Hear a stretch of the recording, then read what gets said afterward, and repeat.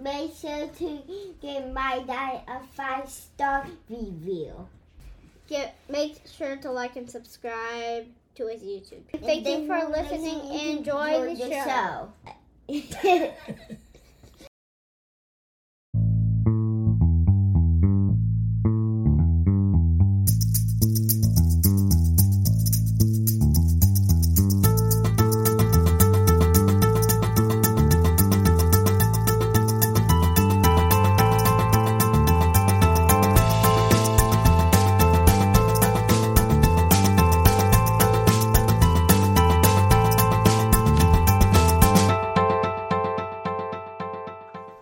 Hey, welcome back, Faithful Politics listeners and viewers. If you're watching on our YouTube channel, I am your political host, Will Wright, and your faithful host, Josh Bertram, unfortunately can't be here due to some technical difficulties, but we're continuing our series during Pride Month, and today we have with us Dr. Pham, who is an adolescent medicine specialist who's trained at some of the top children's hospitals across the country. She's published numerous articles spanning topics like the impact of news on transgender and gender nonconforming youth, disordered eating among transgendered youth, and fertility for gender diverse youth. Dr. Pham also joined the adolescent medicine team at Children's Hospital of Richmond at VCU in 2021. She's an expert, compassionate physician with a special focus on LGBTQ plus care, and her practice includes primary care services, gender affirming care, reproductive health care, and the treatment of STIs. So welcome, Dr. Pham. Thank you. That was a lovely introduction. Thank you so much for having me. You're very welcome. And so we're having you on to discuss gender affirming care. But first I want to give a quick shout out to the Children's Hospital of Richmond. So my oldest son actually gets care there. Nice. for a situation he's got in, and I got to tell you, those people are amazing. Oh yeah, well, it's very nice to hear. You know what? We're a children's hospital, so we're very children's hospitals in general are very different beasts than your adult. I'm sure you probably see a vast difference. So I'm glad you're enjoying the care there. Yeah. So I get most of my care at the VA. So comparing VA care to children's hospital, it's I don't know, getting prison medical treatment versus I don't know. Anyways, so so to start us off with, so you work in gender affirming care. How does one get into that field of study, and or why did you decide to kind of make this sort of a focus area for you? Yeah, so for me, I love working with teenagers, and teenagers are already kind of a patient population that a lot of people avoid. Just, they have their feelings. And, within the adolescent population, I just found that one of the most marginalized and underserved and underrepresented patient population are transgender and gender nonconforming youth. And I became interested in it, and then once I started seeing patients, it just felt amazing. If you meet trans youth, they're just so fun to work with, but just have so many things going against them, and so I just fell in love with it. I fell in love with the patient population. They're a great group of people. That's really cool. And how long have you kind of been working, sort of in within this particular sector of people? Yeah, so about 5 years. Okay. I've been doing this. Got it. And I'm pretty sure working kind of in this field, there's no drama or anything associated with it, right? I'm being sarcastic. Yeah. I was going to say it's kind of perspective. There's always drama working with adolescent patients, of course. But yeah, it is unfortunately a contentious topic. And even when I tell people outside, on a personal level, what I do, oftentimes people take a beat because they're not sure if they want to ask me about it because unfortunately it is a controversial topic. So it is interesting practicing in this field. Yeah. And it's one of the reasons that we actually wanted to have you on the show because, we we want to be able to ask you kind of all the questions that maybe people may be thinking about when they think about gender affirming care. I mean, I think there's a lot of like misconceptions about it. And I'm really looking forward to just having you educate me and our audience about a lot of the different stuff out there. And, you know, so I guess like what's the process needed, like to have a doctor consider performing like gender affirming care? Like kind of what's the trigger, or like kind of, you know, how does that process start? That's a really good question. And it totally varies, you know, and I have a skewed perspective because I only see, you know, patients in the medical kind of, you know, sphere, but there's like obviously youth at school and things like that who don't ever see a physician. So I do see kind of a skewed population, but it really varies. We see patients who are like 8 years old and they told their parents, you know, I don't feel like I'm a boy, I'm a girl. And so the parents really want to know what are their options for their child, so they'll come to see me. Or there's also adolescents who are like 19 years old who have depression and anxiety, and they've been to the ER multiple times because of self-harm. And then finally somebody asks, what is your gender identity? And that opens up a conversation. So it really varies how people come to see me. But in general, we see really anybody whose gender identity is different from their sex assigned at birth. And even though we provide medicines, it doesn't mean that all of our patients go on medicines. We're really just there to provide information and help families figure out what they want to do and what they want to pursue. Got it. So if I'm understanding you correctly, that the point in which somebody would want to receive care may vary and or fluctuate kind of depending on the person. But like, is there like a normal distribution of, you know, in a child's life where you see like, you know, the most type of people coming to you? Yes. So you're totally right. There is a very wide spectrum in terms of when people come to us in terms of age, in relation to when they have socially transitioned, which means like changing their names, pronouns, how they dress. Sometimes people will come to see us before they've done that. Sometimes they'll come to see us afterwards. But in general, oftentimes there is a pattern, and that's during adolescence, specifically during puberty. Because for a lot of youth, you know, once they start growing like breast or chest tissue or their voice changes, it's like a concrete, like, you know, not a reminder, but a concrete way of them realizing, oh, I'm definitely in a body that I don't want to be in. Because before puberty, before those changes, you know, there's maybe not as much dysphoria or distress. So oftentimes we do see more individuals around that time of puberty or after puberty. That's interesting. And I can't help but wonder, probably something that a lot of people wonder, and that's like, is this like a new phenomenon? Or, you know, like, or is the need for gender affirming care really the same as it always been? It's just that now it's kind of more public.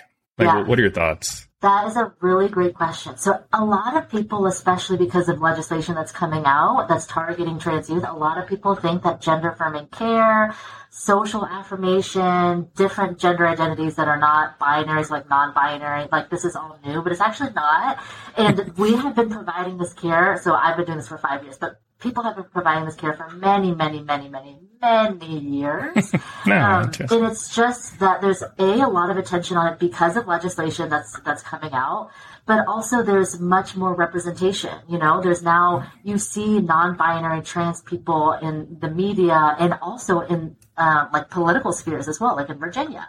And so, you know, it's now people are saying like, oh, okay, when you're like a young person, you don't understand what feelings you have, and then you see somebody and you're like, oh, maybe I should Google this. And then you kind of see all the blogs and you're like, oh, this is what I'm feeling.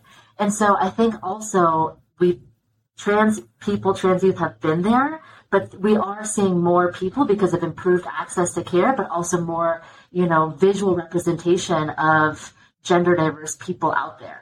So I think there's just a lot, it's a culmination of a lot of things, but that was a very long-winded answer to yes, people have been here for all of time. There have been trans individuals. You know, that's really interesting. I mean, just because sort of like the sphere of, I don't know, like friends that I have, I mean, I don't have, like very many trans friends, more gay, lesbian, but, so like, you know, the more I hear about trans stuff, like it's easy for me just to kind of think like, what the heck, you know, like what's going on? Is there an explanation for it?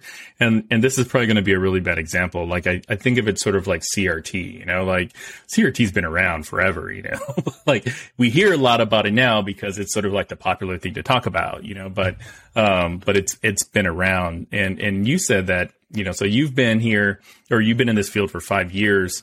Do you happen to have any sort of like historical knowledge about, you know, maybe like the evolution of sort of gender affirming care kind of through the ages?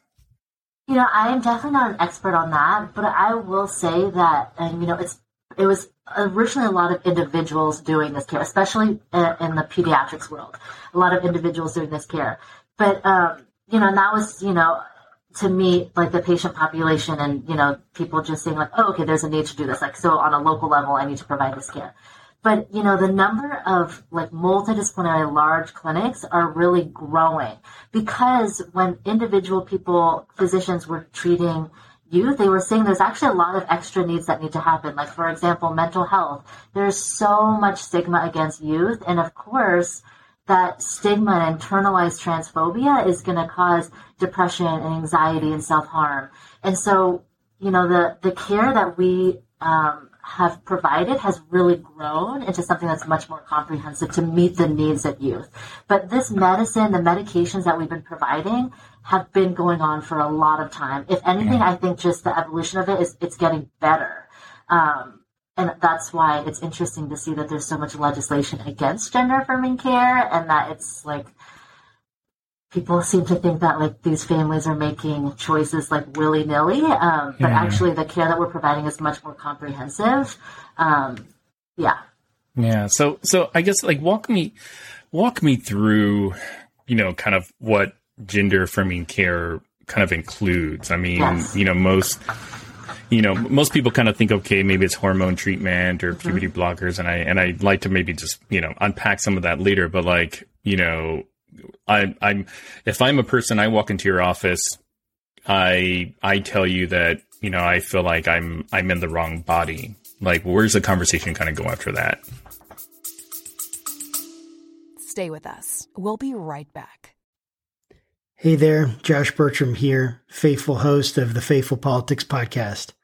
I want to let you know about a compelling new spinoff, the Faith Roundtable, where I'll be interviewing top faith leaders, theologians, and scholars to unpack the pressing issues that are shaping the church in America today.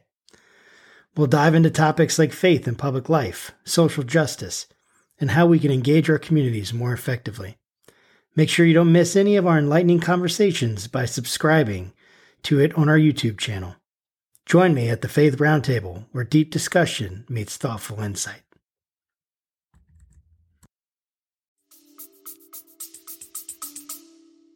Yeah, so that's also a really good question because I think people have a really different view of what we do. So, you know, oftentimes the very first visits are really just talking to families about different options and the risks and benefits.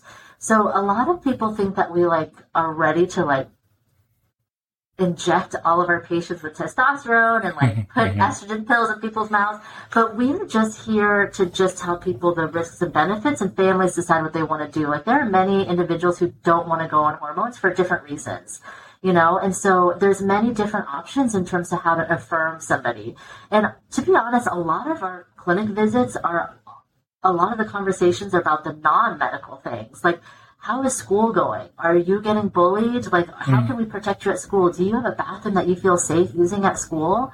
And so, yes, medical options are really important, but as physicians and medical providers, we also spend a lot of time doing non-medical support for our youth. But yes, we do provide options like puberty blockers, hormones, later on if they're interested in different types of surgeries, but that's really later on because it's really rare to have surgery less than 18 years old. Got it. Yeah, because I've heard the argument like kids should not be allowed to start hormone treatments due to like their maturity level and decision making, and their decisions are irreversible. So like, yes, like what are your thoughts about this? Yeah, so this is where I think a lot of people have incorrect kind of views on what we do. So I always tell my patients that it's very different for a 14-year-old who's interested in hormones versus a 30-year-old who goes to an adult provider who's interested in hormones. So one of our biggest goals is, again, that we want to do things in a really safe way. And for example, I tell if it was a 14-year-old patient who's transmasculine, if you look around you, the 14-year-olds in your class don't have full-on beards and a deep voice, and so we wouldn't want that for you either. So how we do gender-affirming care in pediatrics is we go low and very slow because, again, we want to meet their age range. And what that means is actually most of the changes are not irreversible. They're actually reversible. And it's not irreversible until they're at higher doses, which you're generally getting at an older age or with longer amounts of time on treatment.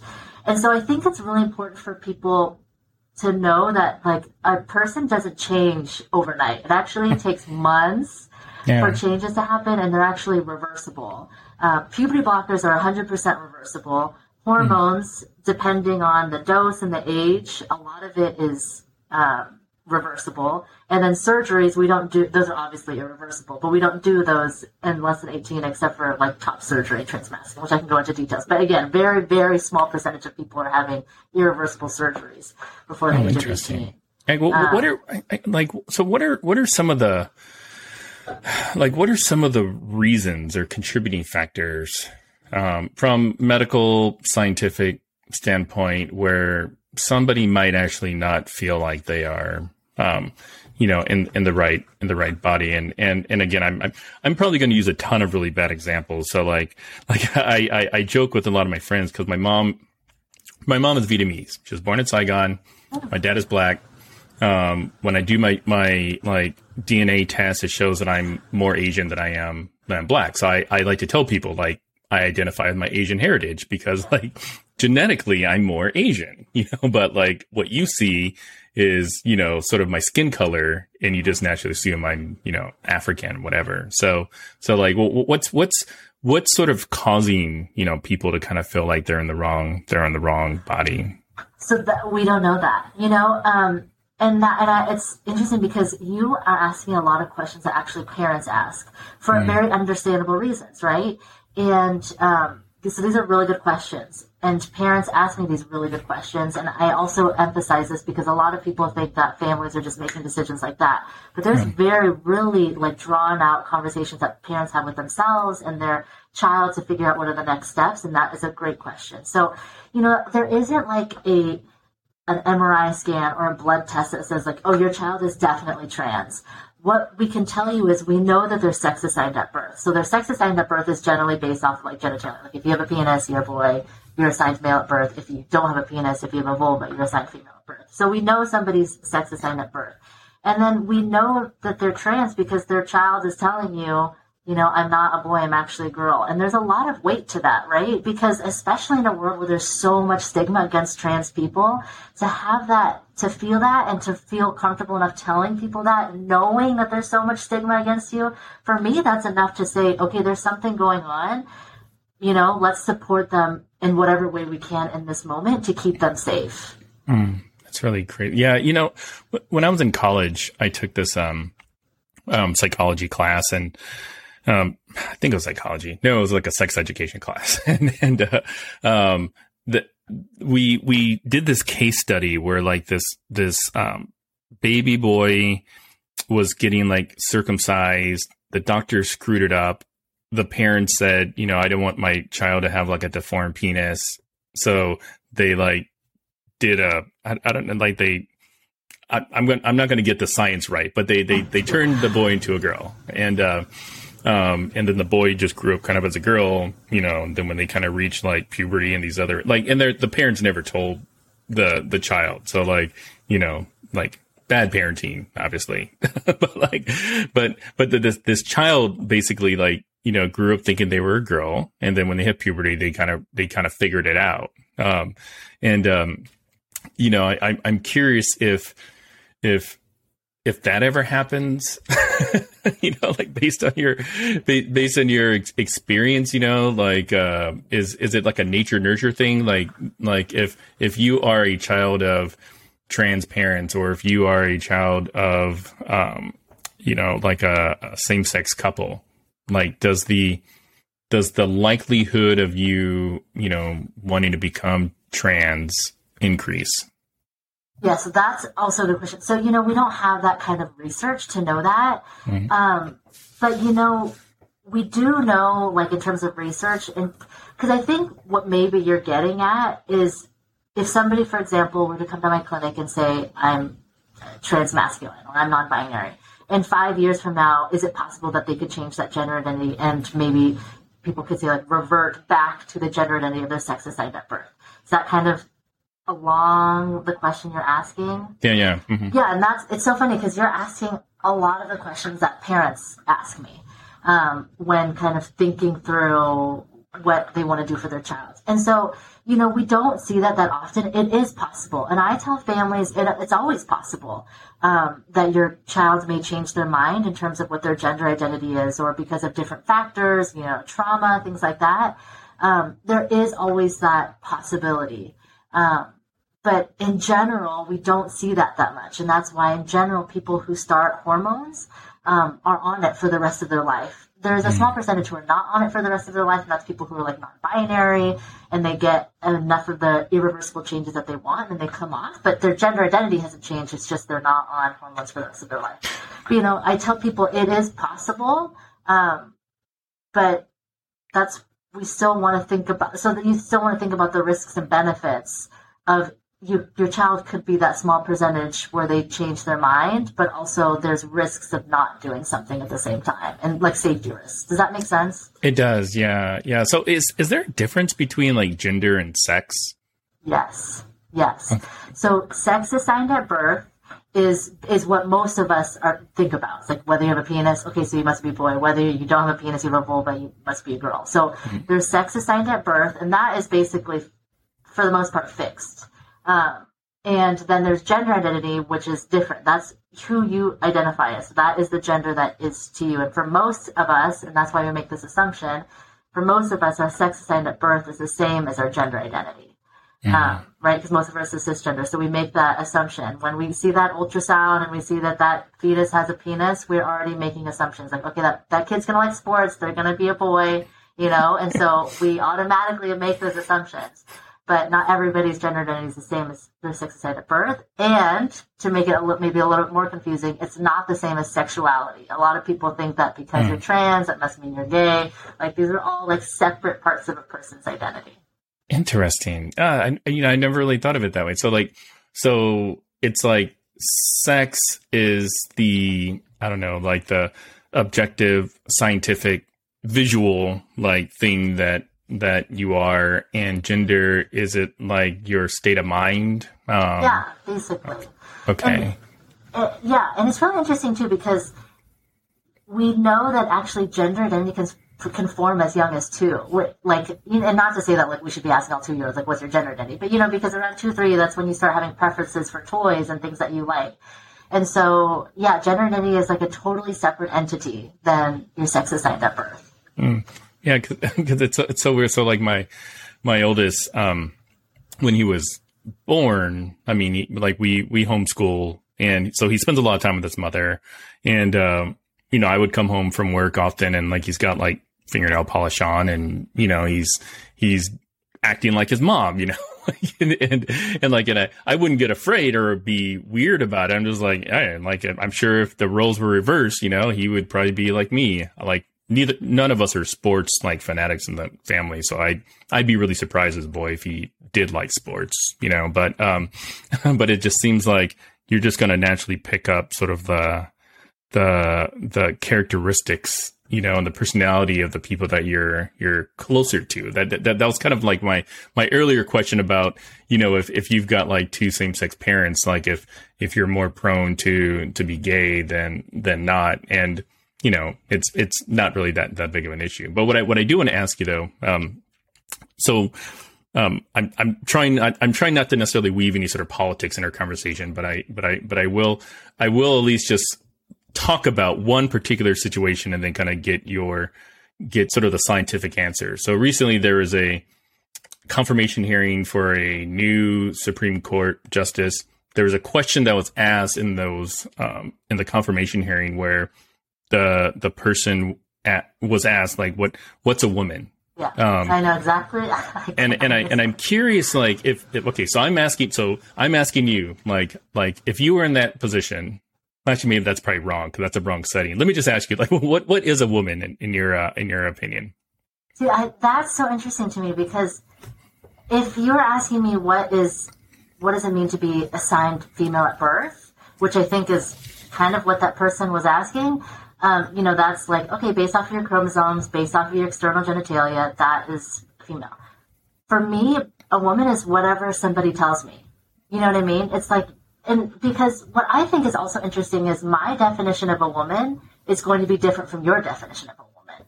And how feminine somebody is going to be different from that person's definition of femininity. And so it's to me, I just respect the person. And I also think like to label somebody, it to me doesn't matter as much as long as we're respecting that person. You know what I mean? Like if that person says they're a woman, okay. I don't know. It doesn't harm me personally. Got it. Their visualization or their kind of definition of a woman is different from mine. I just feel like because it is like, I mean, so the confusing part for me is just I remember going to school.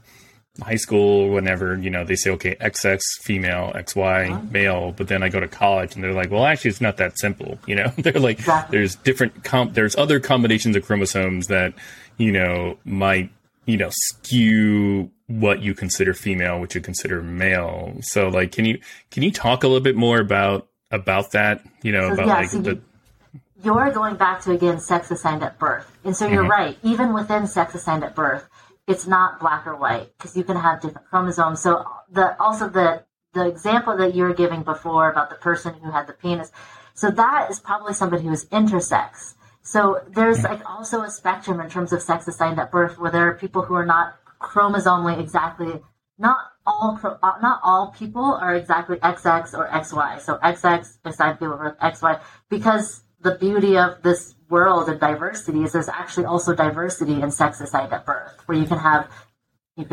one X and nothing. You can have XXY. So there's actually diversity in sex assigned at birth, just like there's diversity among gender identities. Oh, interesting. It's very complicated. Like how many different genders, I guess, are there? So it's like infinite. So there is so many, and that makes me happy. I know that probably makes a lot of people frustrated to hear that answer, but and probably would roll their eyes. But there's just an infinite amount of gender identities, which is, I think, good because it's not fair to put people in boxes like you have to be a male or transmasculine or you have to be a female or transfeminine. For many people, that's just not a label that feels right for them, and so there really is. Like, even I tell myself and trainees, like medical trainees with me, like, you have to have a sense of humility. Like, even if I were to do this for 100 years, there's no way for me to know all the gender identities. And also, again, because there's so much diversity, for one person being transmasculine may have a different definition as another person who's transmasculine or non-binary. You know what I mean? Like, it's just, there's so much diversity. Like when you say transmasculine, is that a person that was assigned female at birth that like is on hormones or something? I just want to make sure. So not necessarily. It's a person who's assigned female at birth and who has a gender identity that's more masculine. So that may mean that they use he, him pronouns. That may mean that he's on hormones. He might not be. But for that person, they're assigned female at birth and they just feel more masculine. Got it. And then so not all trans people actually like have surgery. Like I think if actually a majority of people do not. Right. It's expensive, it's invasive, and it's for some people just not a part of their process.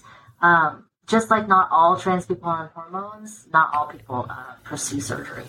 Got it. So you mentioned it's expensive. Like what are the, I don't know, average costs? That's probably not a real easy way to pose a question, but in general, insurance will cover, for example, like puberty blockers and hormones, they'll generally cover it. Oftentimes they will not.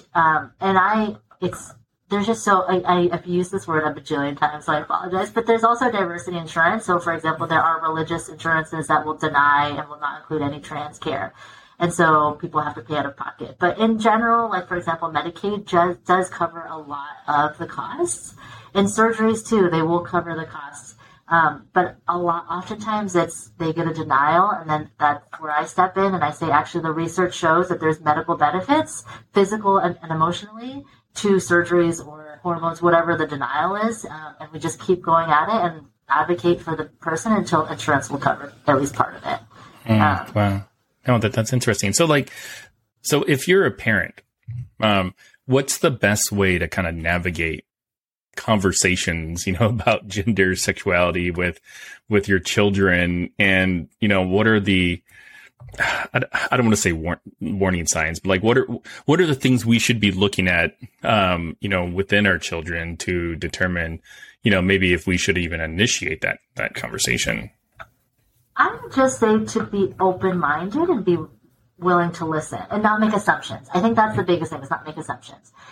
Just because your child wants to try on high heels or lipsticks or wants to cut their hair short, depending on their sex assigned at birth, it doesn't mean that they're trans, So I don't want people to go like in the opposite direction and be like, oh, everybody's trans. That's just like not conforming to gender expectations, but if your child does say something that, is something along the lines of, I have different feelings inside of me, or I'm more direct, like I'm not a boy, I'm actually a girl, to maybe just listen and be open-minded. And I also tell parents that if your child is sharing those emotions with you, to be very thankful, because that means that they have a comfort level to talk to them about it. Because again, I cannot kind of emphasize how much stigma there is, and for a lot of you that who probably don't want to tell anybody because it's scary to be a trans person in this world right now, the fact that they're even giving you any information is really amazing and a testament to the parent that they're being open. But I would just say be open-minded, and again, to not assume that their gender identity because of their sex assigned at birth, and to try not to push them into boxes. Like, there are girls that like sports too. There are, there are boys that like ballet, And so I think, there's a lot of different pieces of advice that are like rolled up into that answer. But I think just being open-minded and not having assumptions. Yeah, no, that's great. Like now, what about like the science or the innovations? Like, have there been significant improvements with like the medical care or treatment for transgender people? I think that in general, there's just more access to research now. And it's never going to be like the research, like the best research out there, because it's really hard to do research on this.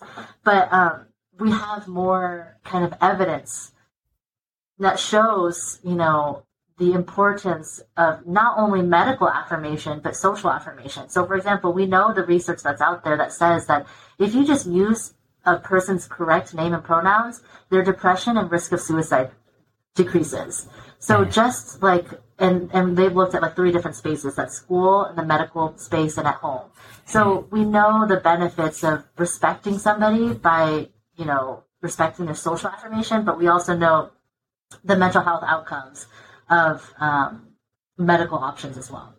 Oh, interesting. Oh, so you were talking about research, and you've done quite a bit of writing on sort of transgender issues.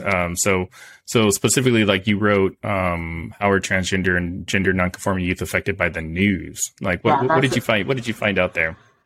Yeah, it's a really good paper, and it's it was written during. I'm also trying to keep politics out this. Sure. But we did this research project during the last administration, and we basically just asked youth if they were consuming news that were related to trans individuals and how was that impacting them. Because I think it's really easy as adults to think that like trans youth maybe don't know about legislation that's out there because they're not on CNN or Fox like adults are.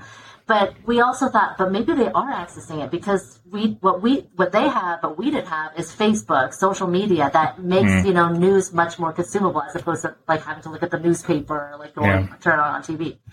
And it showed that youth are definitely they definitely saw the potential, like excluding trans people from the military, like not allowing them to use the correct bathroom. And so not only were they actively, yes, they were seeing the news, but B, it was definitely contributing to mental health outcomes. And what was also interesting is during the last administration, there were a lot of youth that felt pressure to actually start hormones sooner because they were worried that under the last administration, because they would take away those access, that now they felt like they actually had to transition faster than they normally would. So it actually was pushing people as opposed to giving them space and letting them do it on their own. So it was a lot of really sad findings, but there were some positive things. You know, a lot of people talked about an improvement of the mental health because they saw better representation in the news. And people talked about Danica Rome in Virginia. And this was done in Seattle, Washington. Yeah. So people knew Danica Rome's name, you know, like a young, they're definitely less than 18 years old. And so there was also positive things about the news and seeing themselves, especially if you don't have any other trans friends. So it was a really good research. Wow, that's really, because there was an article in the New York Times recently. Actually, it was a podcast. The New York Times has a podcast called The Daily, and they were talking about. I listened to it. Yep. And it was really like, I mean, it was basically they were just talking to this family and this trans youth that is concerned about losing access to their care at I think it's called Genesis. I can't remember. It's in Texas. So like what, like if more legislation like that were to come about in, you know, some of the states you may expect that it would come out in, I mean, it's not like someone that's receiving trans care, gender affirming care can just pick up and move to another state, you know? So like, what are the consequences of that? Oh, the risks, we know the risks because we see in research and we see it in real time. You know, the risk is that the mental health of youth are going to plummet. And that's really the biggest thing about this is we all just care about the safety of our patients. And the biggest safety risk is that they're going to complete suicide, which we know the research out there. The risk of suicide in trans youth is significantly high because of the stigma that's there. And we also know the protective factors. The protective factors are having supportive parents and having supportive people around you. And so, you know, just anecdotally, when those news stories came out, I would personally see patients who were increasing their thoughts of self-harm because they saw that, because they know that people are targeting them. And that's just a terrible feeling to have. And that's what we're all worried about. And if you ask like any physician that works in the emergency department, they'll tell you a large percentage of people they see are trans.